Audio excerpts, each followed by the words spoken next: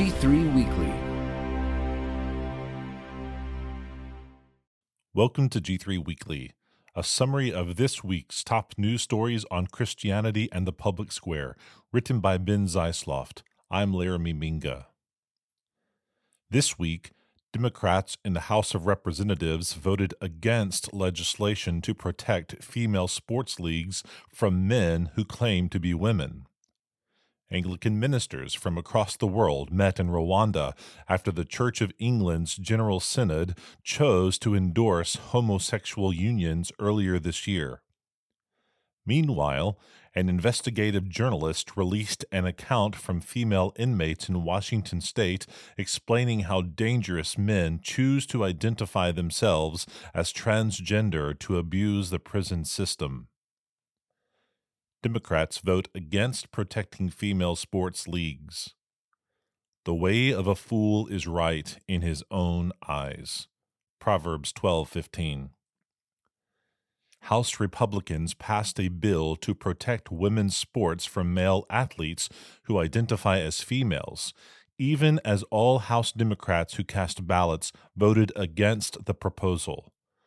The Protection of Women and Girls in Sports Act would amend Title IX of the Education Amendments such that any school receiving federal funds cannot permit a person whose sex is male to participate in an athletic program or activity that is designated for women or girls. Each of the 219 votes in support of the bill were cast by Republicans, while each of the 203 votes against the bill were cast by Democrats.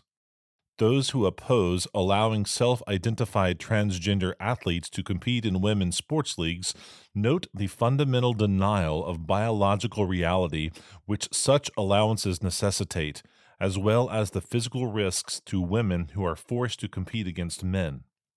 Former House Speaker Nancy Pelosi, a Democrat from California, remarked in a floor speech that she opposed the bill because trans kids are all God's children and belong in sports, in schools, in books, in families, and on teams. The White House has released a veto notice affirming that President Joe Biden would oppose the legislation because transgender youth already face a nationwide mental health crisis. Anglicans meet in Rwanda following controversial homosexuality decision. Take care, brothers, lest there be in any of you an evil, unbelieving heart leading you to fall away from the living God. Hebrews 3:12. Leaders in the worldwide Anglican Church met in Rwanda to denounce recent moves from the Church of England's General Synod that endorsed homosexuality.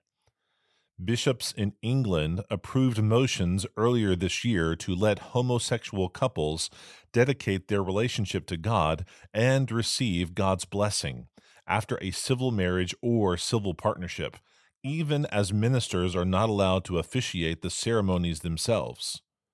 The Global South Fellowship of Anglican Churches, which includes member nations such as South Sudan, Chile, Myanmar, Bangladesh, Uganda, and Brazil, said in a statement that the Church of England has disqualified herself from continuing to function as the denomination's mother church.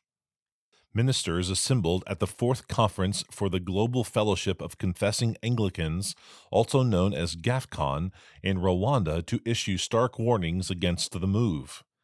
GAFCON Chairman Foley Beach, the Archbishop of the Anglican Church in North America, announced in a speech that with broken hearts we must say that until the Archbishop of Canterbury repents, we can no longer recognize him as the first among equals. Female inmates in Washington detail abuses from male prisoners. For he who avenges blood is mindful of them. He does not forget the cry of the afflicted. Psalm 9:12. Investigative journalist James O'Keefe released audio and video footage of two female inmates in Washington asserting that males routinely take advantage of the state's new laws, allowing them to identify as transgender and move into female prisons to abuse women. The two female prisoners, whose voices and faces were distorted for fear of repercussions, alleged to O'Keefe that men call themselves transgender so they can have sex with the inmates. There's nothing you can do but say you're going to kill yourself, and then go down to the crazy unit to get out of that room, the first inmate commented. The second inmate said the new statutes mean that she and other female prisoners must conform to what they want us to believe about the transgenders. She added that some of the male prisoners plan to forcibly impregnate their cellmates in order to foment a lawsuit against the state correctional system.